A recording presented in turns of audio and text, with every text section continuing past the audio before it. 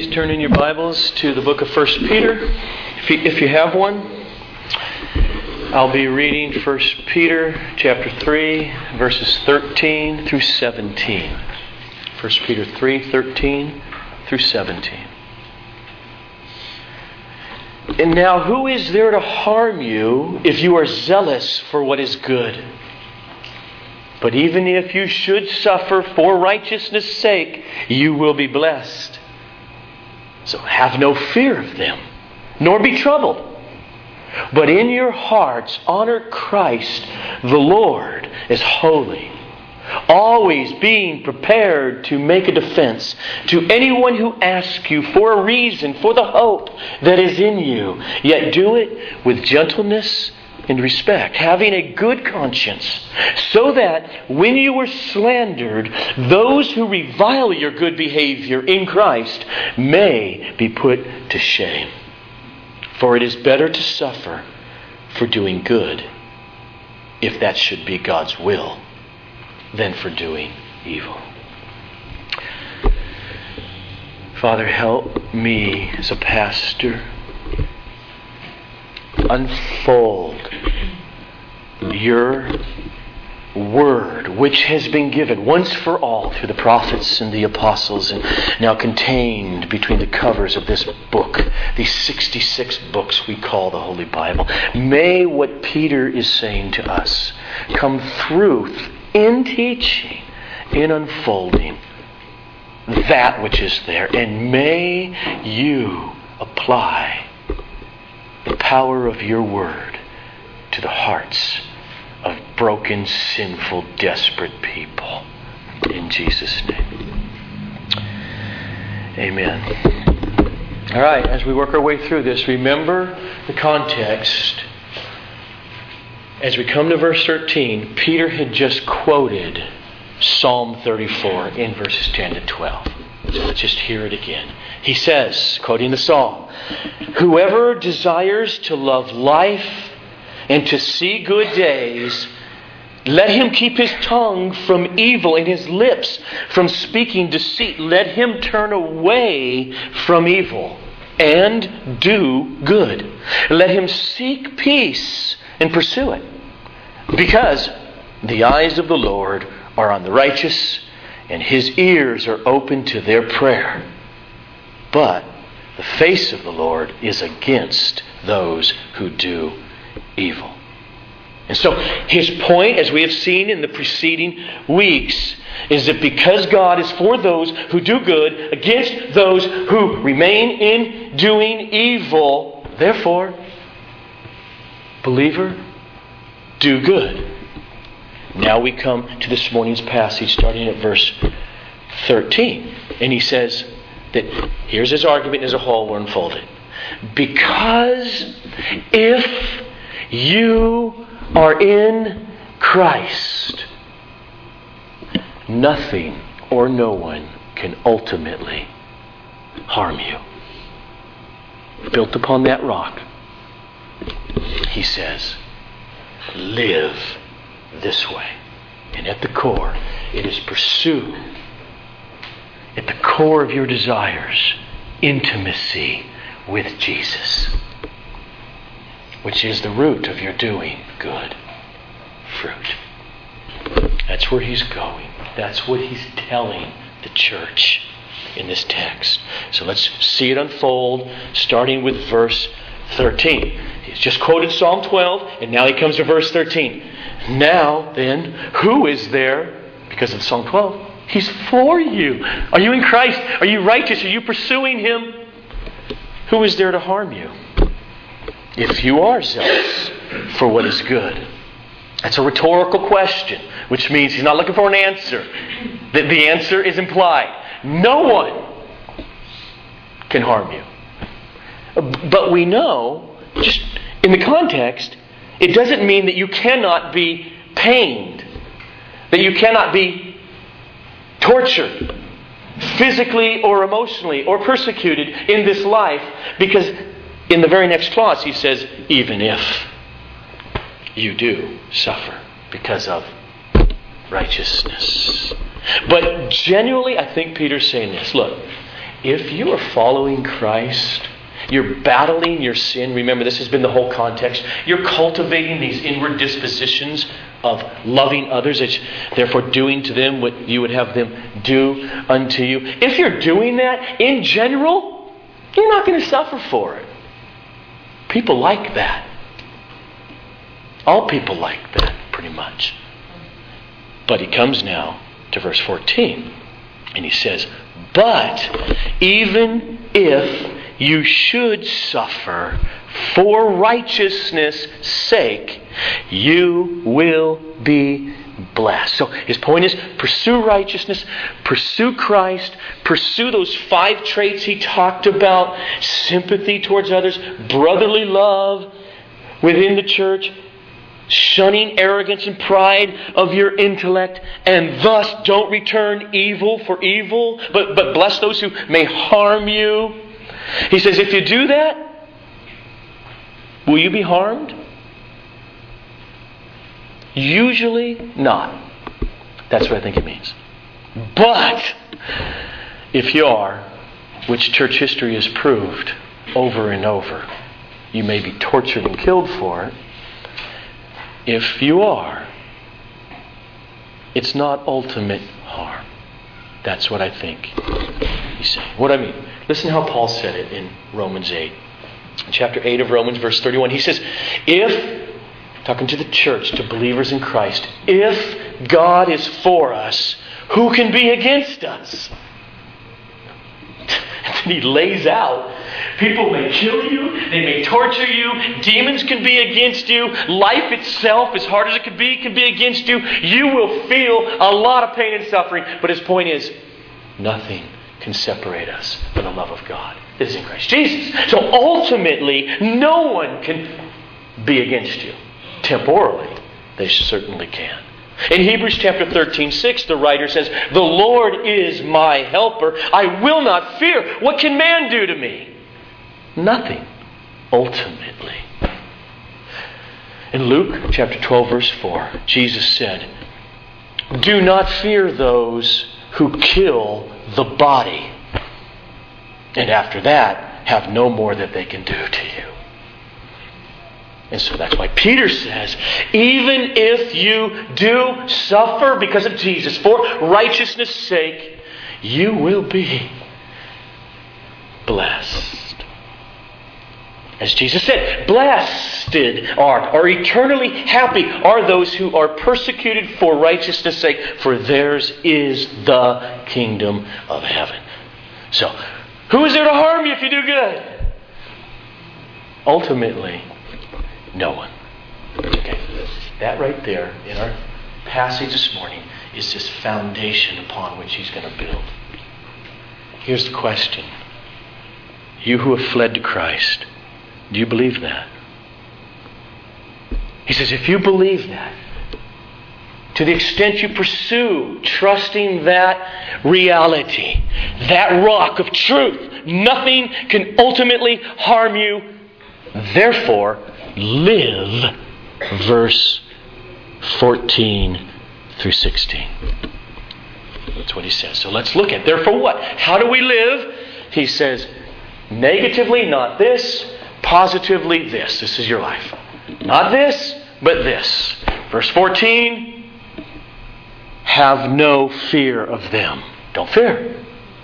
Have no fear of them, nor be troubled. He means, if you're suffering for righteousness' sake, Peter, within 3 years of writing this, will be tortured on a Roman cross, upside down, because of his faith in Jesus. Okay. He says, don't fear them. Why? To the extent you understand the gospel and what's really at stake. Don't fear those who can kill the body. How much more the little slights that we might experience in 21st century America.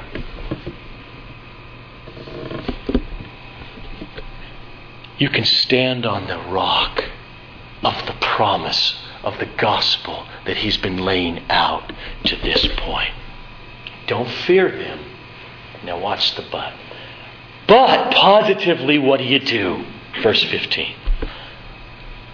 But in your hearts, honor Christ, the Lord is holy. Now, I think it's an unfortunate decision of the English Standard Version Committee to have translated it that way, with honor. Just because I like continuity of the actual biblical words. And some of you know from your other translations, they translate it more literally. Set apart or sanctify.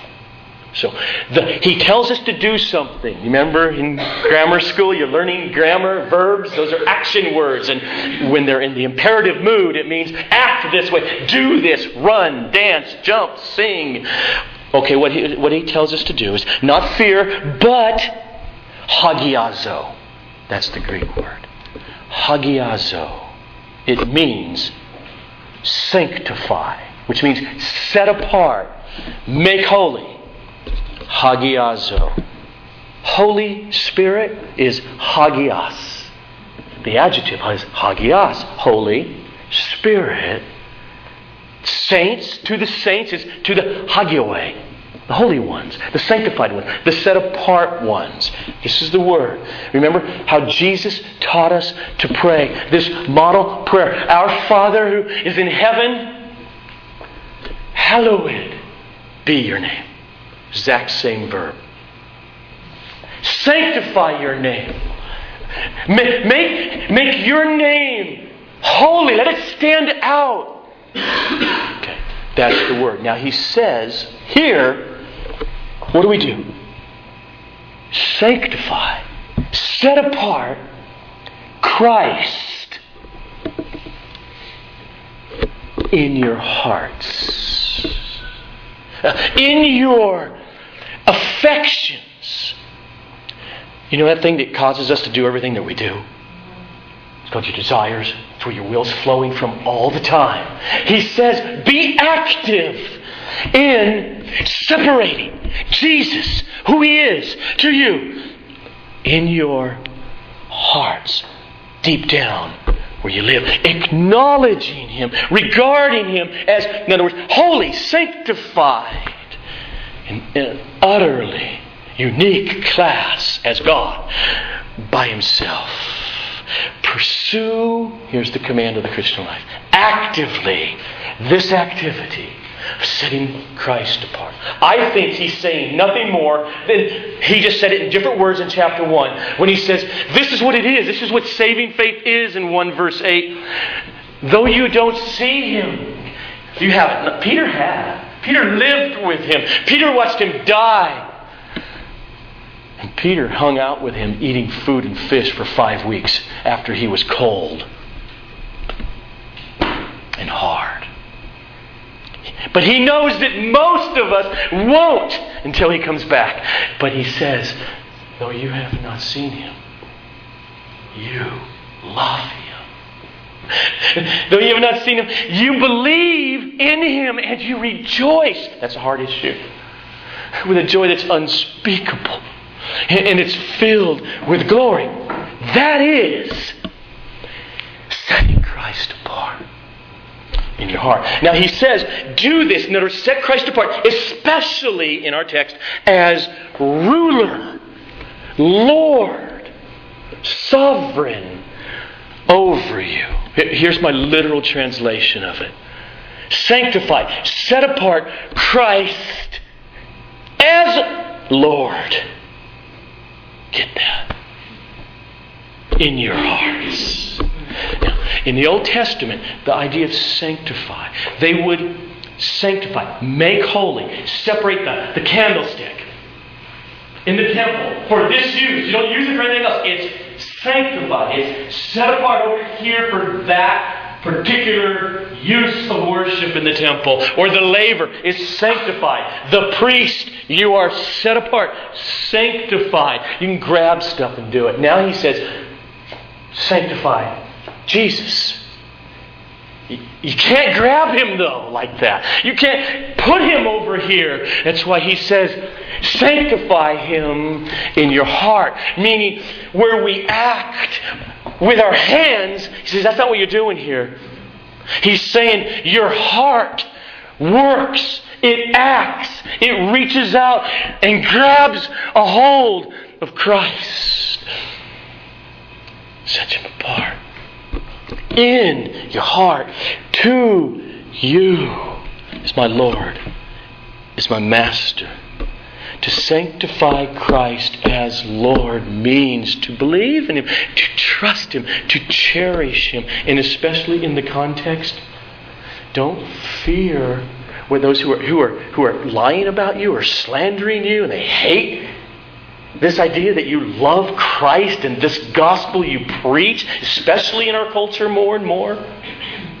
This says there is no other way. That you testify to people that I deserve from this holy God we just sang to, how great He is. You're so great. Joe LeMay deserves nothing but damnation because of his sin. And he knows it. And then he says, you're so great not only in the reality of your eternality and godliness, but you're great in saving, delivering me from what I deserve through that one, Christ. That message that I set apart, you will be slandered for. He says, especially in that context, set apart Christ as Lord. He is Lord, ruler, sovereign over that. So, the big picture that we see here then so far is, here we go. Don't fear, but set apart Christ. So feel that. The alternative to living in fear is the activity of set apart Christ in your hearts. Now, how does that work? What are we doing in setting apart Christ? I can set apart a Bible or a candlestick and sanctify it for this use. How are we setting apart Christ as Lord in our heart in such a way that it produces fearlessness? 500 years ago, Martin Luther was on trial from the magistrates, which was connected to the church and religion. And he was asked, what are you going to do? We want you to reject all these books that you have written and the truth of them. And it wasn't easy. And he feared and he knew that he could be killed. And he took a whole other night. What is it about Martin Luther's struggle all through that night that is this what we're told to do, sanctifying Christ, so that he could stand the next day with enough courage to say, unless you show me through what the Bible says and reason, I cannot say that what I've written is incorrect. How was his sanctifying Christ the power to stand and do that? The answer is right here in our passage as we continue to read. Here's the literal flow starting with verse 15. Set apart Christ as Lord in your hearts. How? By. Here's how. That's literally what he means. Here's the flow. You do this by always being prepared to make a defense to anyone who asks you for a reason for the hope that is in you. The way to sanctify, set apart Christ in your heart is by always being prepared to give reasons for the hope that is deep within you. Okay, how's that work? How is Christ sanctified in my heart? By being prepared to say, here's the reason for the hope. How is that giving Luther, or 10,000s of other brothers and sisters through the centuries, courage to stand in such a time? Because He is their hope. That's his point. That's the bottom line. He's not saying get mere intellectual knowledge of the gospel. He's saying you cannot defend your hope if you don't have true living hope in Christ. That's where Peter's coming from. That's how he started off the letter. The very first two verses of the body of the letter. Blessed be the God and Father of our Lord Jesus Christ, who has caused you to be born again to a living hope. That is why the connection with I have reasons. We're going to see, because his point is hope doesn't come out of a vacuum. It comes out of the message, the person, the gospel of Christ. Jesus, he's saying, is the ground. He's the goal of our hope. And when our hope is strong, then Christ and the gospel shine through. He's saying Christ is honored. He's hallowed. He's separated intimately in our hearts when we show that the essence of our trust or faith or hope, he means the same things here, is in Jesus. And watch in this text, he assumes that unseen, living hope in the news, this message, something has happened in history, and it's proclaimed. It's called the good news of Jesus Christ. It's called the gospel. He says there's something about that prompts people. What is it? I can't see it. You can see this on the street, and you can see some people that are hooked on drugs, or they're drunks, and their whole day revolves around getting more. You can say, I can see you're acting this way. Why? What drives you? I need more drink. Okay. I can see that something's different about the way you used to live, or you're pretty okay, but you're not jiving with all of the culture. And it bugs them for 4.5 years, and they finally ask you, okay, what is this unseen thing I can't see that's driving you, this object of your hope? That's what he says in verse 15. So hear it again.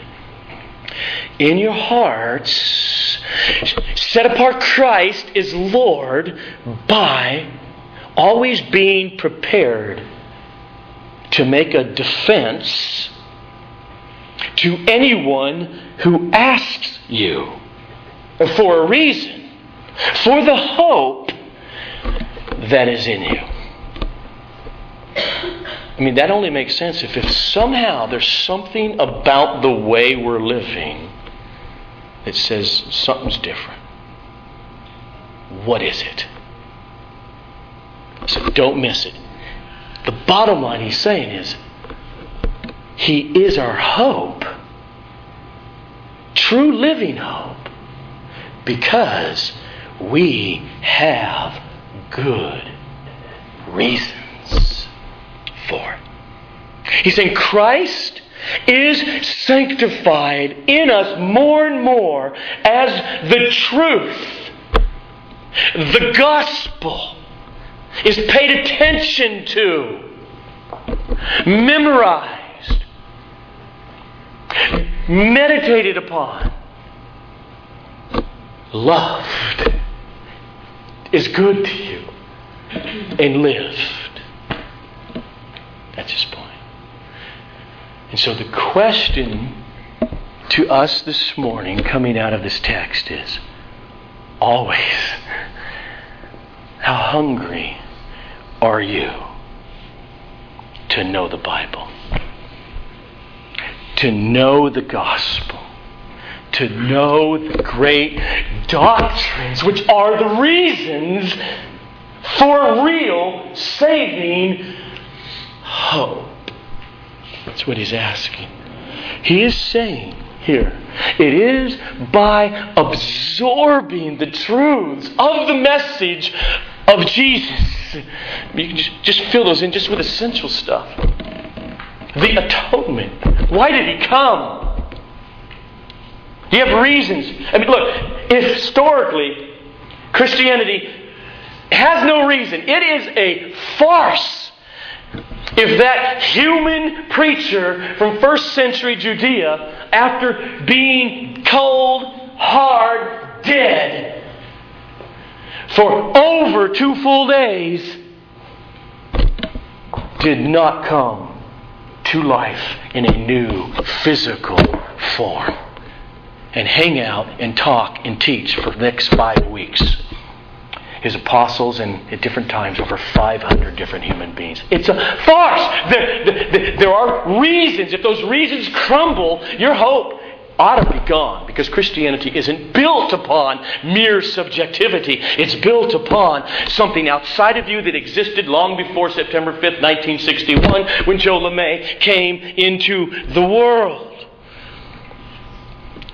So he's saying, what Christians hope in, what Christians believe in, is content, meaning, arguments, reasons. The gospel. You cannot have biblical hope if you don't say this. At least there's something of content I hope in. This text says the key to hope, the key to sanctifying Christ in our hearts, in our affections, is knowledge. It's knowledge of the gospel. It's knowledge of this book in which the gospel comes forth. There are strong reasons, he says, foundations for Christian faith in every believer. And he says, be ready. He says the gist of fearlessness, the gist to live and fight in the life of a Christian in sanctification, flows out of the reasons, the knowledge. Which means the clear implication of what Peter is saying to us is that Jesus is not honored. He's not set apart in our hearts. He's not cherished and thus viewed truly for who He is from the outside, if it's a hope that's just foundationless, groundless. If someone comes to me and says, okay, Joe, tell me, why are you a Christian? Okay, you've been a Christian for almost 30 years. What is this about? I don't know. I don't have any real reasons. You know, I'm born in America, in the West. I finally figured, everyone should have a religion. It's a good thing to have a religion. You live life better, kind of functions better. I got a place to put my kids in church. If that's my answer, this text is saying Christ is not glorified. And He's not glorified. He's not honored because He is not sanctified in my heart. If you cannot say anything about your hope in Jesus, then you probably don't have the biblical hope in Jesus. When he says in verse 15, now just let me make a little note here. quote, always being prepared to make a defense to anyone who asks you for a reason for the hope that is in you. Many of you know that word in the Greek for defense is the word apologia. You might start to hear how it's come over to English, and especially within the Christian church, with apologetics. A branch of study that concentrates on how to in cultures and throughout ages, we have different cultures. The cultures are saying stuff different. How does the church respond and give answers? We look in church history, and most of us say that around 150, Justin Martyr was the first apologist. A real smart, educated guy, knew the philosophers, the Greek thought, and made cogent, strong, intellectual arguments for Christianity. Okay. All right. The word, it comes from this word apologia. It doesn't mean to apologize or to say I'm sorry. It means to argue for, to give reasons for, to defend. Okay? But this text, don't miss this. And it's awesome that we have people that concentrate on that. And that they may write books that help you, okay? But here, in this text, Peter is writing this to little old ladies without an education. To many who are slaves. Some who are masters, young and old, from every different walk of life. Many of them could not read.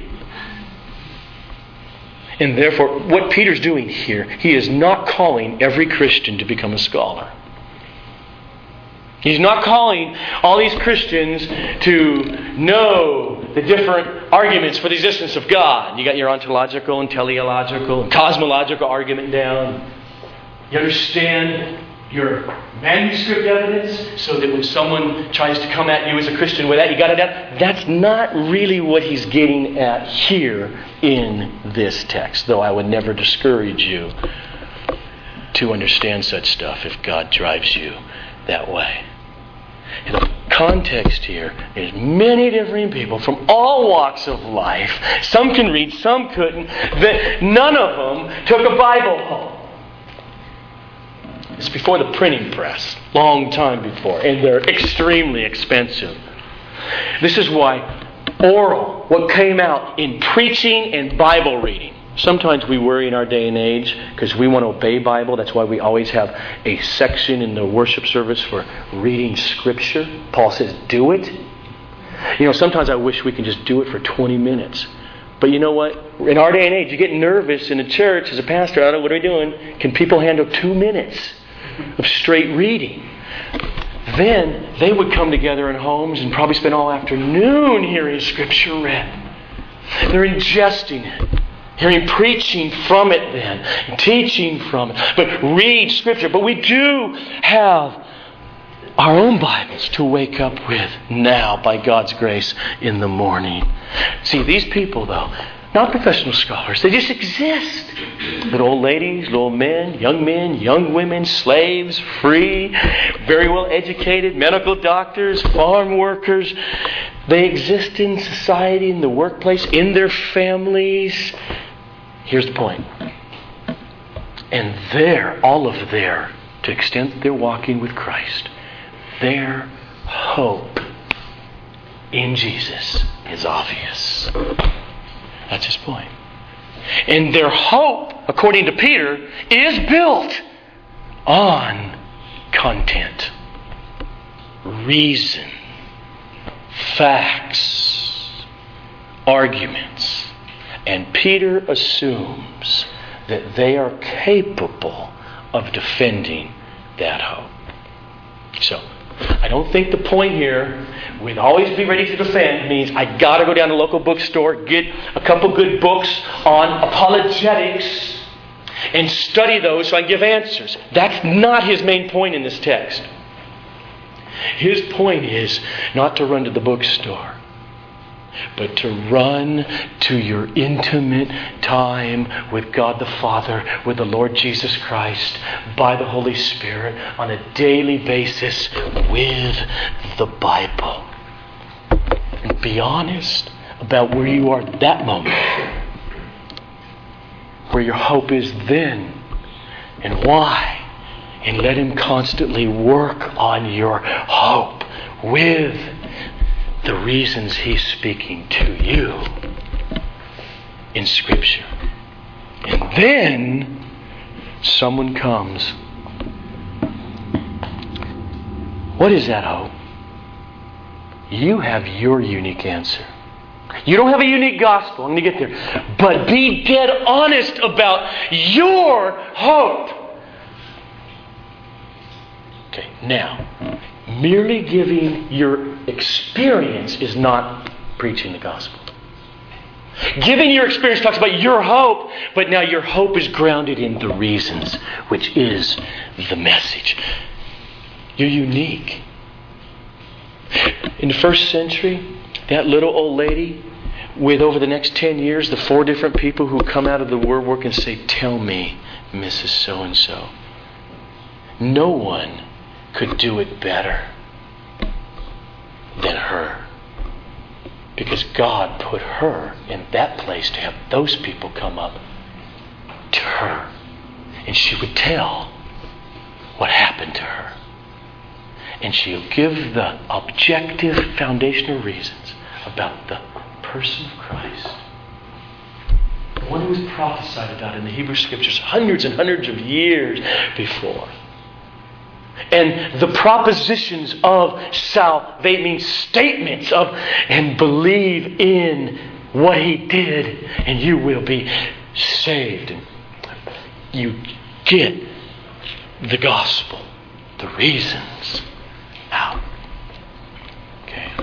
Now, in verses 15 and 16, he says, as we do this in our life, as our hope is rising, and someone comes up and says, "Why are you this way? Tell me about that." You got an open door. He says, as you do this, do it this way. Quote, "Yet do it with gentleness and respect, having a good conscience."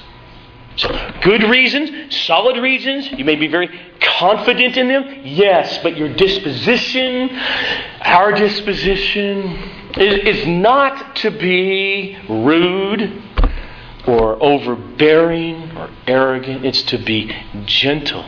To actually really care for that fellow sinner.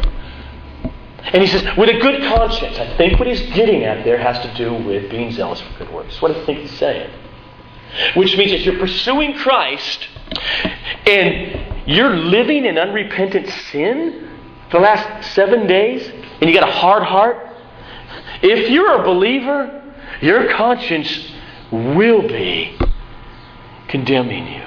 He's saying, not live perfectly, that's unattainable here. He's talking about direction of your life, a repentant life. But there's also fruit bearing. In other words, as you do this, pursue a clean conscience. Okay, sinner. We have 1 John 1:9. If you're in Christ, He is faithful. And He's just. It means He will not deny forgiving you if you're banking it on Jesus and what He did for you. To forgive you. You walk in repentance in this clean conscience. Now, got that? Now he says, okay, this life, everything we've heard here for the last 40 minutes, what's the purpose? It's right there. Okay.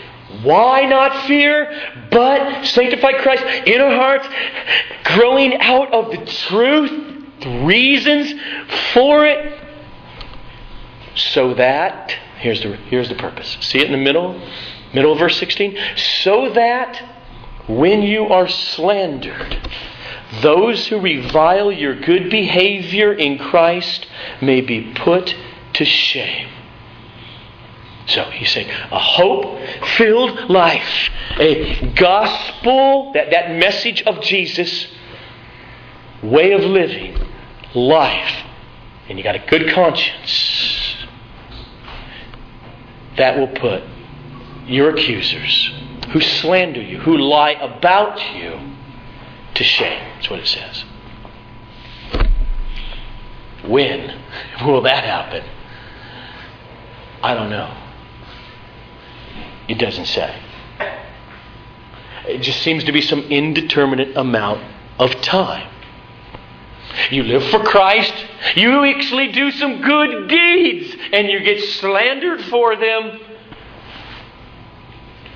Those who slander will be put to shame.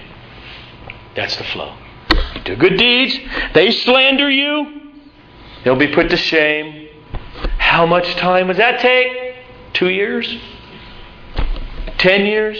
20 years? You'll never see it in this life? It doesn't say. Maybe sooner, maybe later. Maybe sooner because as that one who slanders you will come up 3 weeks later, 27 years later, say, what is it? And you'll tell them. And God will mercifully save them. Bring them into Christ. That's what we saw. Peter, that's Peter. Chapter 2, verse 12. Remember? Quote. Keep your conduct, that's how you're living now, among the Gentiles, he means unbelievers. Keep your conduct honorable among unbelievers, so that when they speak against you as evildoers, they may see your good deeds and end up glorifying God on the day of visitation. Being saved. So it may be sooner or it may be later on Judgment Day. So, let me just summarize what we've seen so far. Because to one extent or another, every genuine believer's life is in this. Verses 13 to 16 is happening somehow. Okay? Here's my paraphrase of verses 13 to 16, what we just seen. Based upon you, are you in Christ? Are you a Christian? You cannot be ultimately harmed. Therefore, don't fear what people can do to you, but pursue actively your faith, your hope in Christ. By standing on the firm foundations of the truth of Scripture, the truth of the gospel, so that in the end, even those who slander you will be put to shame. That's what he says. One more verse. Verse 17 now. It says, underneath all of that, there's this huge, massive, foundational truth that Peter uses. So just test yourself and see right now if you're in the faith. He uses it to motivate us to obey, sanctify Christ in your hearts. Quote, for. That's how I know it's a foundation. It's an argument. Live this way. For, or because it is better to suffer for doing good, if God should so will, than it is for doing evil. So the flow of the text is, in verse 13, be zealous for good deeds. Verse 16, they revile your good behavior. Verse 17, do this because it's better to suffer for doing good than it is for doing evil. Why is it better? What do you mean? Because he's saying better. We try to persuade our children. Come on, if you only knew it's better to eat that or not this. Or we want to persuade. He's trying to persuade us. This is better for you than that. How is it better? This is what his argument is in a larger context.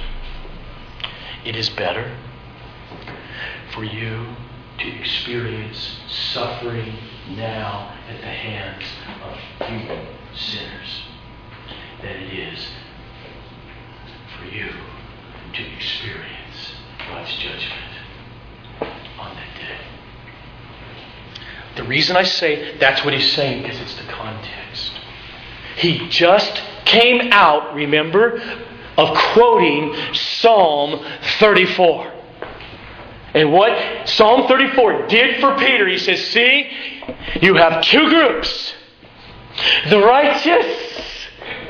And Christians, you know that none of us have any righteousness of our own. We stand and live and are clothed in. It's why we want to sanctify Christ. His perfect humanity is the only thing I trust in, because I deserve nothing and mine is wretched. But He has two categories. The righteous, who bear that fruit, and the evildoers. And so his argument is, you ought to pursue Christ and hide in Him. Be desperate for sanctifying Him in your heart, so that you will see little buds come out of your life called the fruit on that tree.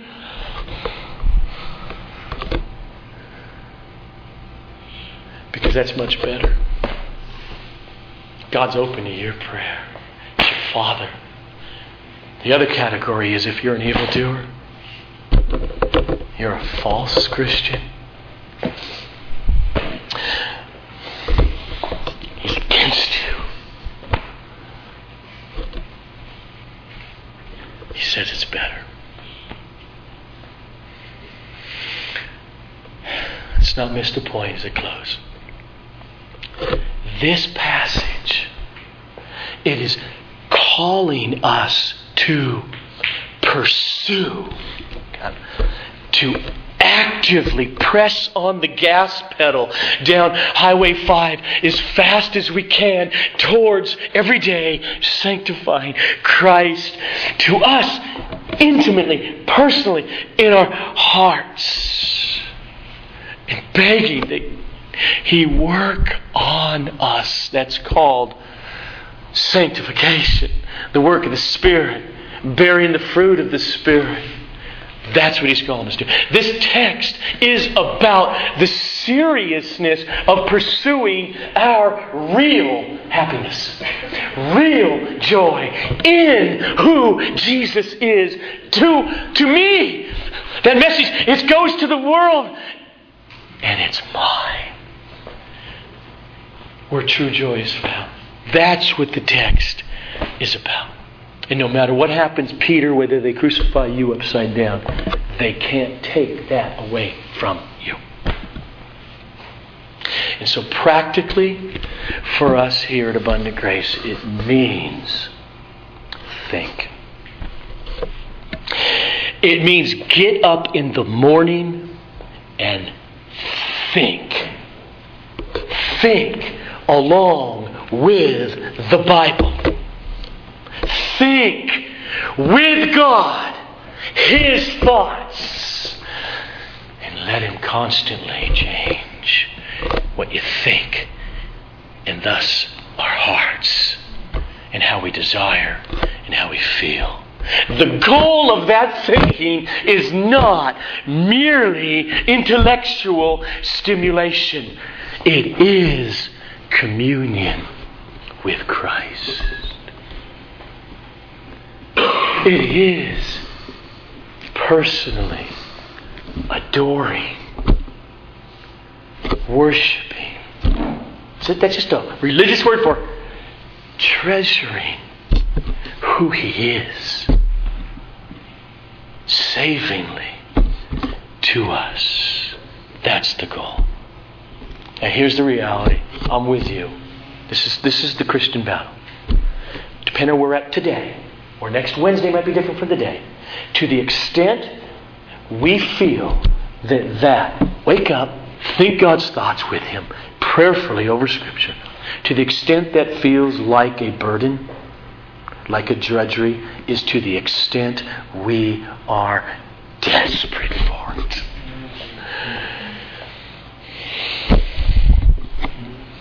We are desperate to sanctify Jesus every day. For our own soul's sake. And if you live with other human beings, they'll know it.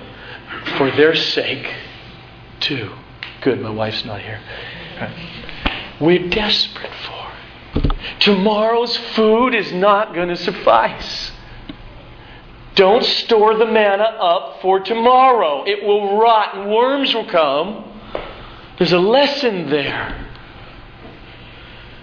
And Jesus is the bread of life. So the first thing that Peter calls us to in this text is not merely to learn good arguments for the Christian faith. It is to pursue your hope in God, which is resting on the arguments for the Christian faith. And there is a difference. So let's pursue Him passionately. Maybe God will have someone come up and say, tell me. Maybe God will have your dad email you after so many years, like someone in this church, and say, okay, tell me what you believe about this, and this. And you got a door, and you pray. Because the more hope grows, it shows. Let's pray.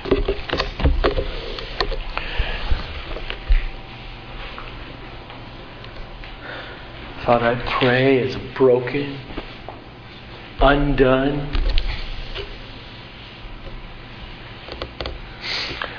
sinner who is so thrilled at the message of your Son.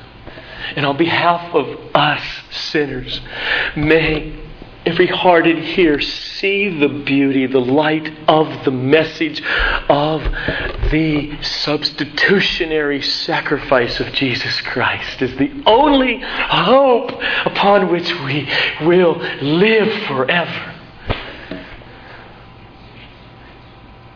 And may you mercifully, and may we know it's a gift, cause more fruit in our lives coming out of this Sunday through this week and in the months to come than we may have dreamed about. To the glory of His name, to the proclamation of the great reasons for our hope, we pray. Amen.